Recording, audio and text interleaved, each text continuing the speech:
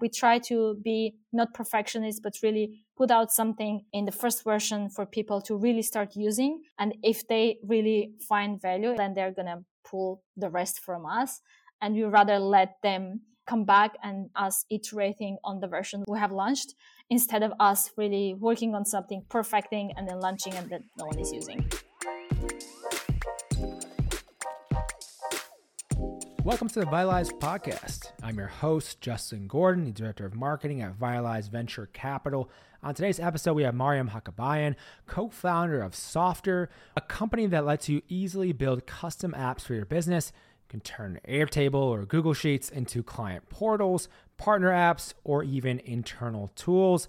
In this episode, we go through how she started and grew this company and much, much more. Let's dive in. Mariam, welcome to the show. Hey, Jason. Thank you so much for having me. Yes, thank you for taking the time. And Softr, as I was saying before we started, we actually use this at Vitalize, this platform to build our portfolio, like support platform essentially at Vitalize, which has been a great tool. I know Vic and our team loves it. I remember we did a demo for this at the VC Platform Global Summit, Global Conference, and people were loving Softr. So I'm very excited to chat all about it. But for people who aren't familiar with Softr, what is this company doing? Yeah, so Softr is a no-code platform that lets anyone build custom apps using your data. At the moment, it's using Airtable as a backend, and we are growing into becoming a platform that's using any type of backend data source and lets you build all of the visual platform internal tools and client portals, customer portals, and many other types of apps without code. I love it. It's so easy. It's so easy. And I want to know how this got started in the first place, Mariam. Yeah. So we, both of us as founders, me and Arthur, have been software engineers ourselves for more than a decade each. And we have been building software products, like have kept repeating over and over all of the things we have been building. We kept building same things like authentication, payments, etc. And, also entire companies are having big entire teams to just build some of these portions. And also at last portion of our careers, we have been mostly leading engineering and product teams and have been hiring engineers extensively. And of course, we have seen the shortage of talent firsthand. So it just didn't make sense to us. And we were like, okay, why on one hand, there is, not everyone is going to become an engineer. Well, there's so much interest, etc. But everyone just doesn't become a doctor. Everyone is not going to become an engineer, right? And there is all of this need within organizations to build all these different types of tools, but the engineering cannot scale up to that. And then on the other hand, there is this shortage and really this small group of people who only them can do that. Why not have a platform where all of these repetitive things especially are given as building blocks? They are just there for you. You can just assemble them together like a Lego and you get your app up and running real quick. And that's how we got started. We kind of started with a very basic MVP version, which was just a website builder. We really wanted to test out this building block concept, which was kind of like a Lego. Imagine in Softr, you would be given membership is just one block, and then payments is another block. All of this you just assemble together and get an app up and running. So we started with a very, very basic version without having really any dynamic database connection. And just wanted to test out if this is something people even love, even like, even will use.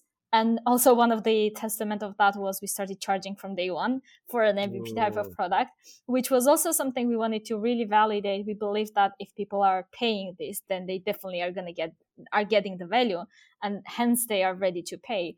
And even the price at the time was a bit even higher compared to other website builders at the time, but there were lots of people there. We saw some people starting to pay, so there was something there, and then we kind of kept evolving from there. Okay, there's a lot I want to unpack with that. First off, the thing you just mentioned with price, you said it was higher than other website builders. Why did you want to make it higher to start with? How did you get to that decision? Yeah, it's a good question. So we did. I mean, it was if we looked at the time, we looked at website builders because we were also offering. The MVP was just a website builder. We couldn't really have a higher price, but at the same time, we ourselves have been using all these other website builders to build our own website. It took us ages. We never launched it. It was also pretty cumbersome. We launched something and then it didn't work on mobile, etc.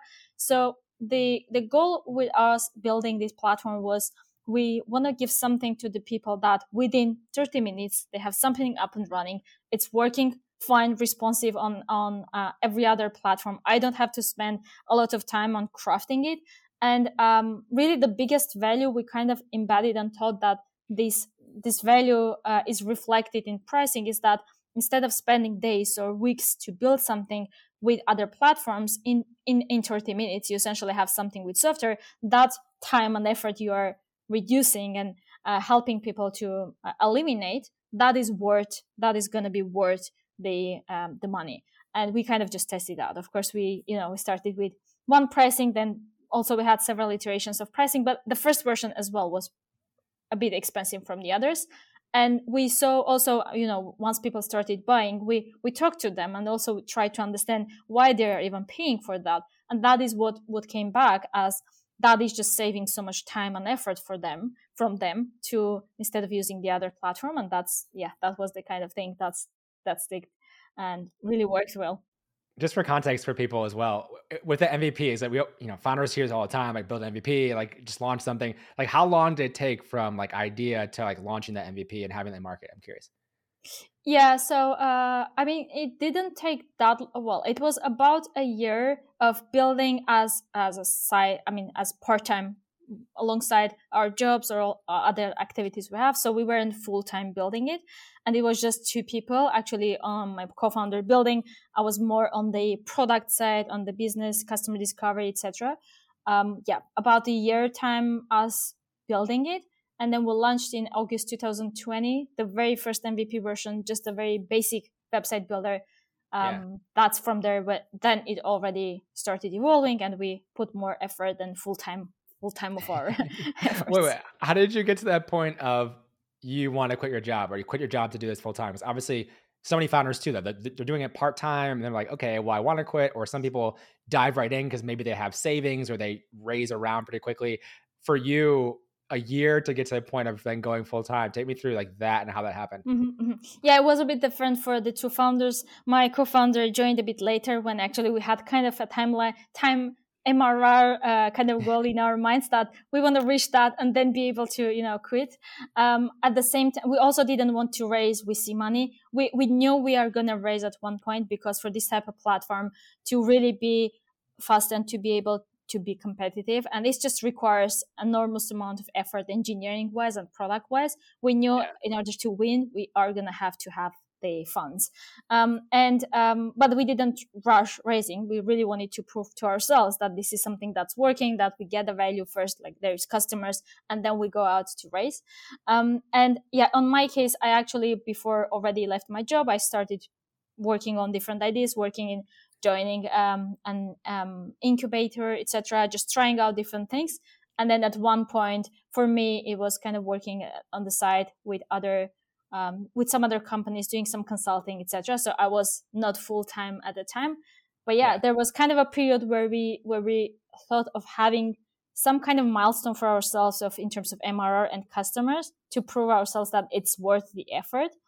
And actually, what happened was, we launched on Product Hunt, and then after like 2-3 months, we realized we just cannot keep up with the, with the product requests, with all of the customers coming in, the customer support, etc. It was just unscalable for both of us, and it was just naturally happened that we just had to scale because there was the demand.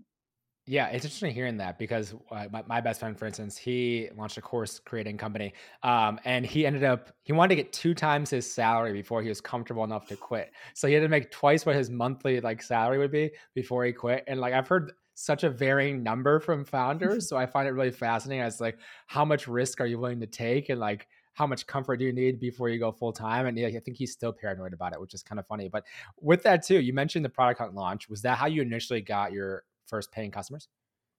Yes. Yeah, exactly. So we also kind of at one point while building the product, we were trying to understand, at the time, no code wasn't really a thing. People weren't really speaking about no code. It was still very unusual. Bubble, I think, was the only platform that was out there and was being talked about. And at that point, we actually found Twitter, community of all these no-code enthusiasts that are really hanging out, building with different tools. There is already some of these tools they're using. And we kind of got into that and started engaging and really understanding a bit more about the market. But the first time, the first customers really started getting from Product Hunt.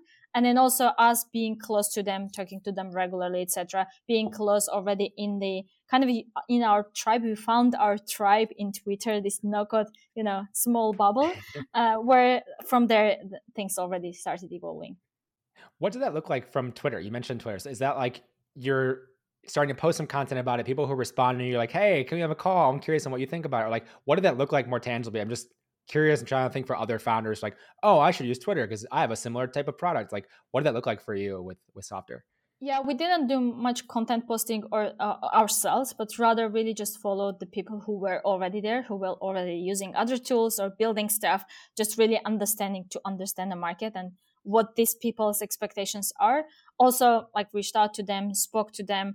And then when we launched already, we kind of kept people interested or engaged. We kind of posted about our updates. We just shared where we are, what are we building, etc. And then kind of it started building up. We didn't really have never used Twitter for running our own threads or being becoming a thought leader in Twitter, just because we just didn't have the time for that, focusing on that. That's fair. There is some companies, I think they're doing pretty good job in Twitter, really using the thread structure and like having tons of audiences. We never managed to do that, and maybe that's a good strategy for some cases.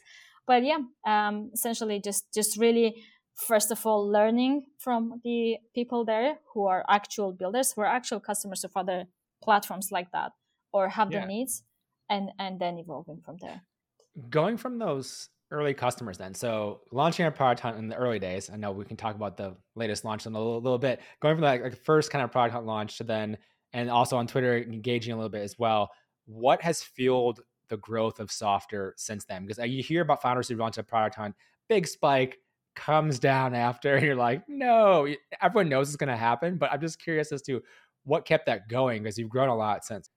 Yeah, it's funny that you mentioned that, because it was only the first time when we had this spike and there was lots of users that essentially started learning about Softr. Nowadays, when we launch something, we actually launched on 15th, we launched our Softr mobile platforms as one of the, I think, the third launch ever on Product Hunt.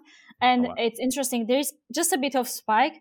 And it seems like a lot of the people already in Product Hunt community, they know about Softr. So there is not that many new signups. There is not that many, upgrades, new customers.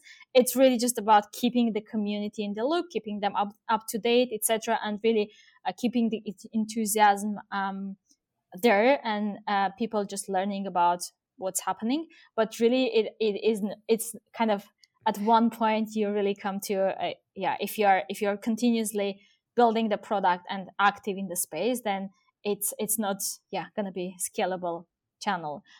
For us, what really fueled the rest of the growth is really three main things that we are working on that are the core of our growth, which I actually like mentioning, is that the first time we consider the real launch was the real launch of the web application builder, which was last April. So that was the second launch we had, where it was really an application builder using Airtable as a backend, having membership payments. From there on, we have grown from almost 5,000 to 60,000 users now, all through organic channels with $0 in marketing, all through three main things. First, product, really the product itself, community, and content and education. So product, referring to really just listening to customers, building what the right thing is with them, understanding their needs, and then also having some growth loops in the product. Like one thing that is also working really well for us is the Made with Softr badge. So every application that's built with Softr, especially if it's on the free plan, and we give out also very generous custom domain on the free plan. Like there's lots of people who are still building their apps, they have their custom domains, their custom applications, but they don't want to pay. That's completely fine, and that's just really helping us with the word of mouth and people sharing what they have built, and that is also acting as a growth loop that's really fueling the growth. And then of course, really just I think customers around Softr are like know Softr and really like about Softr as well, that we keep we talk to them regularly. We know what their needs are, and they see the results coming out in the product, things that they asked. Now they get it back. They are kept informed, etc. I think that's something that really the community and the user base values a lot. And then of course the community, which is kind of tied to the product itself. Again, lots of things are fueled from the community, people who are passionate about software, and also at the same time they're acting as ambassadors, really the people promoting software. There's lots of people creating content, video tutorials, articles, etc. around software without really us incentivizing any at all, because also one of the reasons I assume being, because people build stuff, they are successful, right? They share about their excitement, and they feel like they got superpowers now. They can build stuff that they couldn't do before, and of course they keep talking about that to their communities in Twitter, in social, etc. And that's what kind of acts as one of the kind of viral community growth aspect. And then there is content and education, which is, we're still working on that, and haven't done yet much here, but really heavily like working on helping customers to be successful once they land into the product, because it is a product. It's not just an a HR platform, or it's not a simple email application, right? It's something that does require people spend a bit of time, be creative, build out, try and failures, etc. And really helping them understand the different things that they can build, use cases, what Airtable even is. Sometimes people don't even know what Airtable is. Yep. And then really educating them around the different things they can do with the product. This is something that's really core, and we believe that we're working on that. Hopefully, creating even more, in tutorials, articles, and all that to help them along their journey. Was that always the plan, to just have more so the organic growth mechanisms you wanted to put in place? You didn't really want to spend necessarily on different paid channels, or like, how did that decision come about to go this way? I think so. I think from the it hasn't been intentional to not, to grow. It's also something that, of course, worked luckily, True. just because of the product. But I think what we are very intentional about is really kind of making the product the thing that really works, that acts as the growth lever for us. We are making intentional decisions around the product, around every other aspect of building new features, making sure that, keeping the simplicity in place. Anything we add to the product, we're very mindful of this should not add additional complexity, because of course, if you add more features, then the product becomes more and more complex and difficult to use. So there is lots of things put into making the product extremely easy and simple to use for the customers. And then of course that kind of helps because if people can do things easily, they can create, then they are happily sharing as well.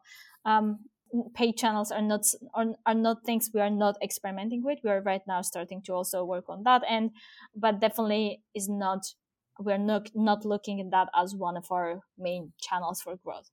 Yeah, no, that makes sense. And with that too, so you mentioned the product, you mentioned earlier this mobile app that launched as well in Product Hunt. I'd love to hear more about how that came about in terms of the timing of going with the mobile app, that development process, and like what you're thinking about for that as well. Mm-hmm.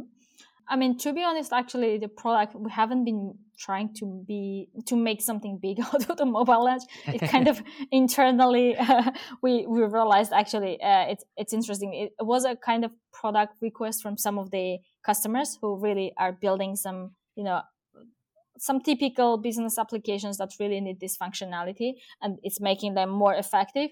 And we kind of implemented it. Technically, it wasn't like extremely hard. Yeah. And we weren't thinking this is going to be something really interesting for a lot of the customers.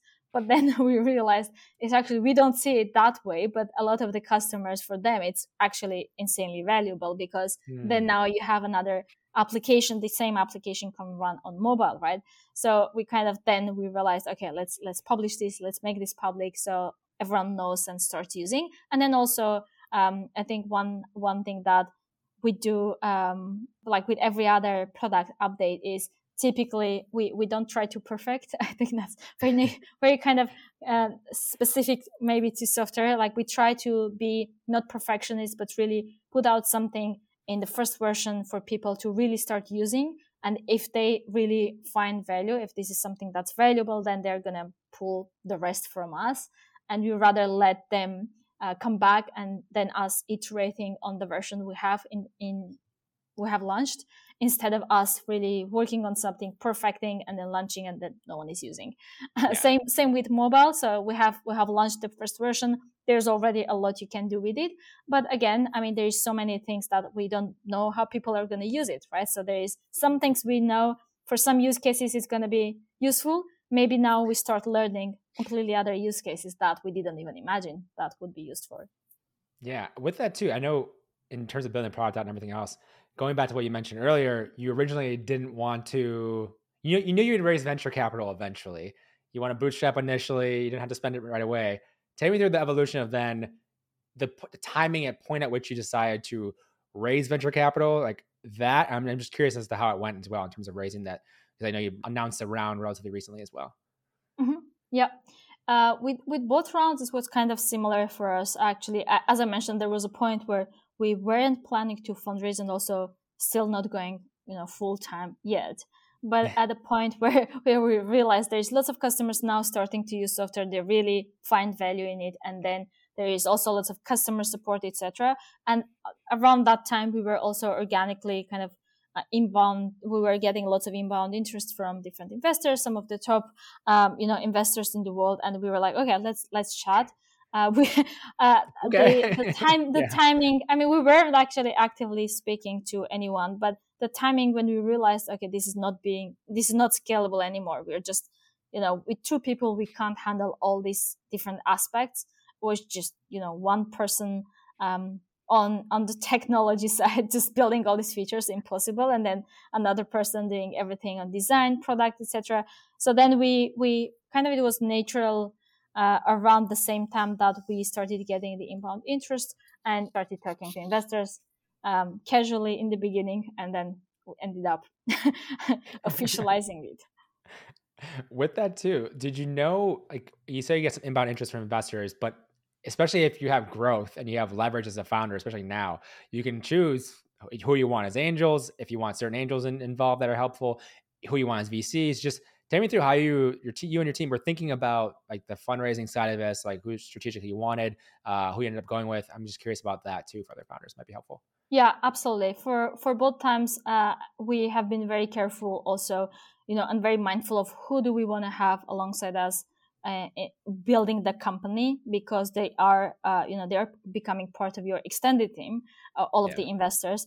And we definitely wanted to have people like investors. Like two things I think was really important is first with an experience of building company themselves before or being an operator in a company, and then second, really caring about the product and the customers, really being the highest priority versus revenue numbers, metrics, which is of course also a priority and important, but that comes as a result of having the right product, having the right customers, and really understanding your market, understanding what product you want to build, and really understanding customers.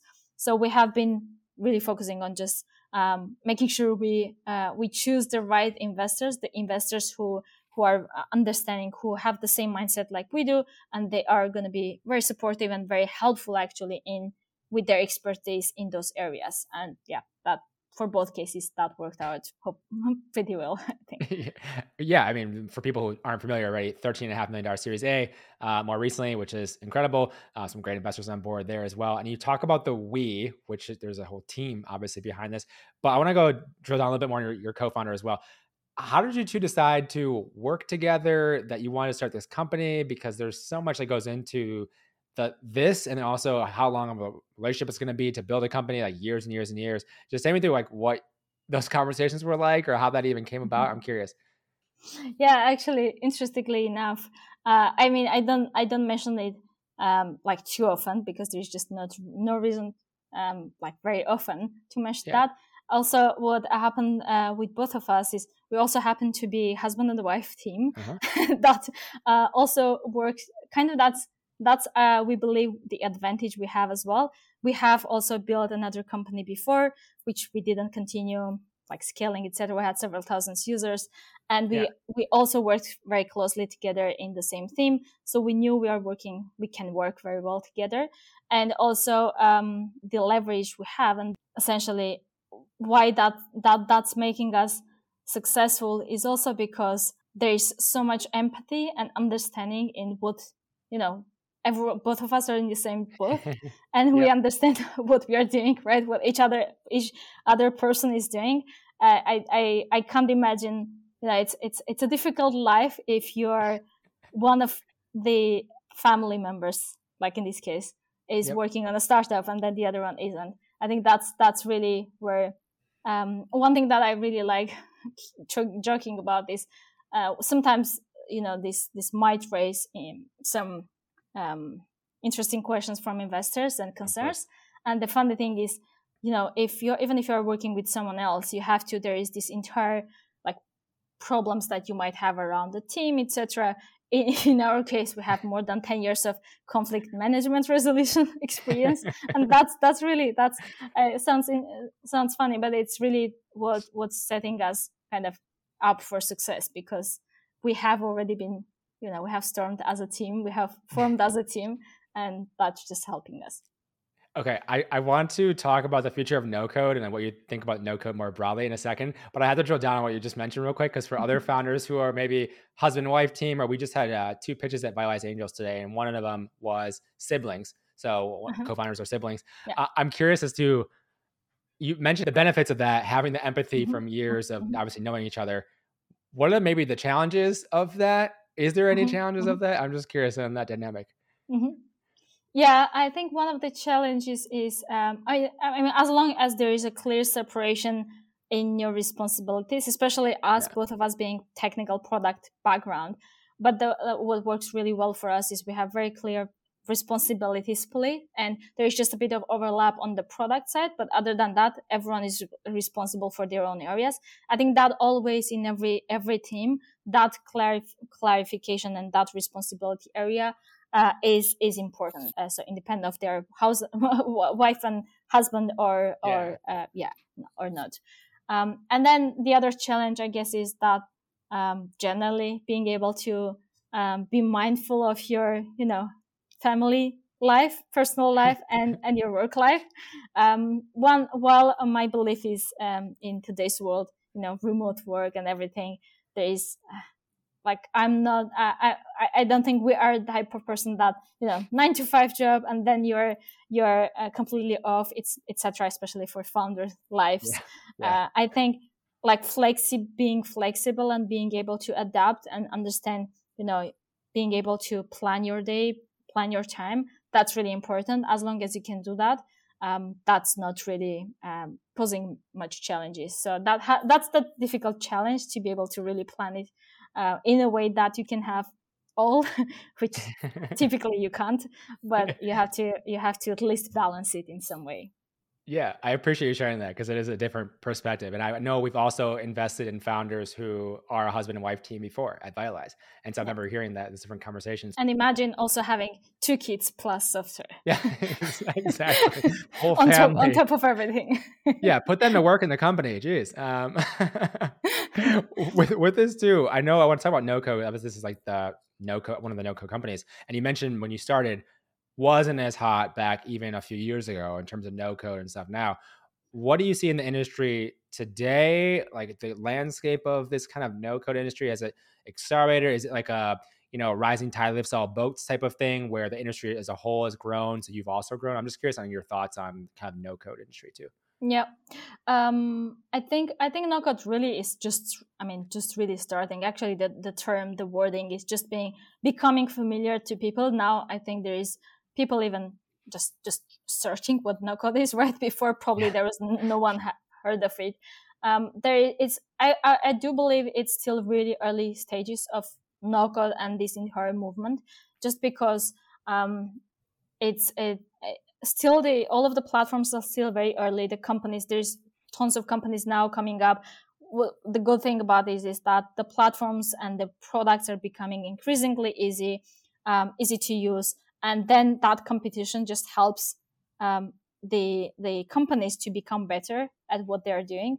And then there is more and more people really understanding the benefits. At one point, it was just a hype, right? I think last year or so, that was considered just a hype. And sometimes I also met investors who just didn't believe there's such tools, or you can build applications without code. But nowadays, I think people are starting to realize really and see the benefits of using no code in their organizations, for their business or for their personal lives, and how that can help them leverage and become entrepreneurs, become the owners of their lives, or in businesses become completely independent of engineering and do the things that were matter for their specific work and really be independent. I think that's kind of the phase we are in, and it's still very early for even the companies. Like we are early, and many other companies are still in the early stages.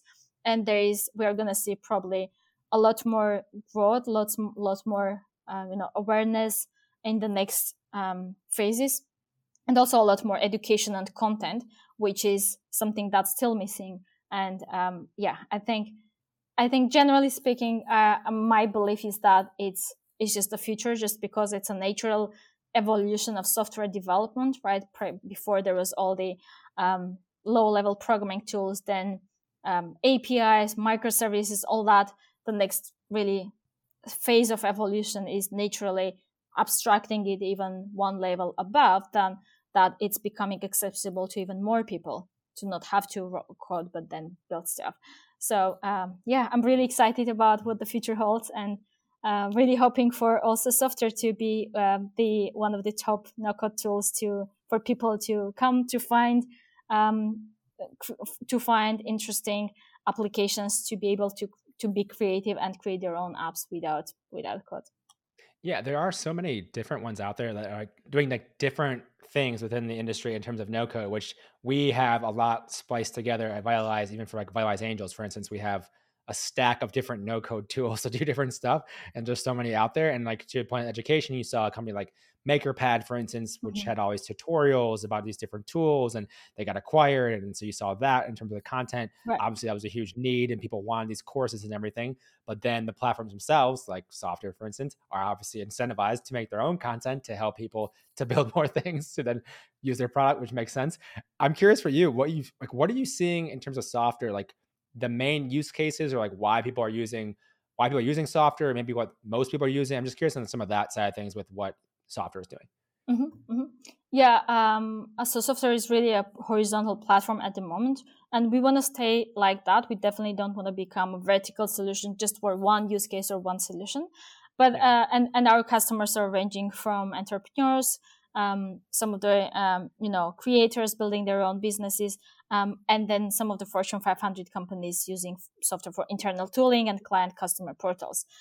As a company, again, we don't want to limit the platform usage, but our core use cases and also the types of customers that are really getting the biggest value out of Softr are the business customers, building especially internal tools and client customer portals to be able to make their work effective and more digital with their external third-party companies. So that's where our focus is as a company, and really like in terms of growing, in terms of like our company growth, in terms of revenue especially, but really we are empowering and really want to make the platform extremely open to everyone. Like, I mean, a good example that I really love referring to is Notion, Airtable itself, right?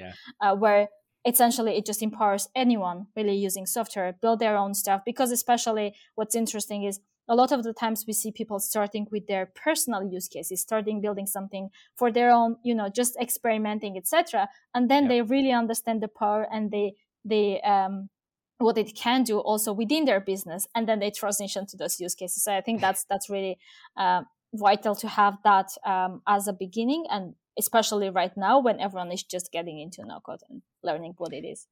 It is so true. I think of all the little like personal and side project stuff I work on where those tools become something we use as a company, and it's just like the natural progression, even from like a Notion, for instance. You're like, oh, I need this first like trip to plan, and this is kind of cool for organizing my notes or writing. And then it's like, we should use this for Vitalize Angels for everything we do. And it's like, we do that now. Exactly. It's kind of a crazy transition for this. I think it's interesting once people start to play with these tools more and more, they'll see those use cases for companies, Yes. which is going to save them so much in development costs and everything else, that they realize they don't have to even like have the engineers on staff for that particular thing. And I actually think back to, so a long time ago, back in right after the Social Network movie came out, I learned like some code with my best friend, like basic like HTML, CSS stuff to start building our own website. And like the triumph of building a website back then was like, oh my gosh, we built a website. Like it's so easy Exactly. now. It's so easy with so many different tools like Softr, for instance, to build a site where like now it's way beyond just building a website. It's like,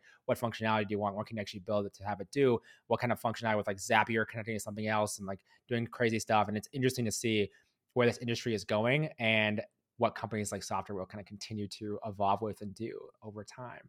And I know we're almost out of time here, so I'm just curious, where is the best place for people to learn more about Softr and also connect with you if they'd like to as well?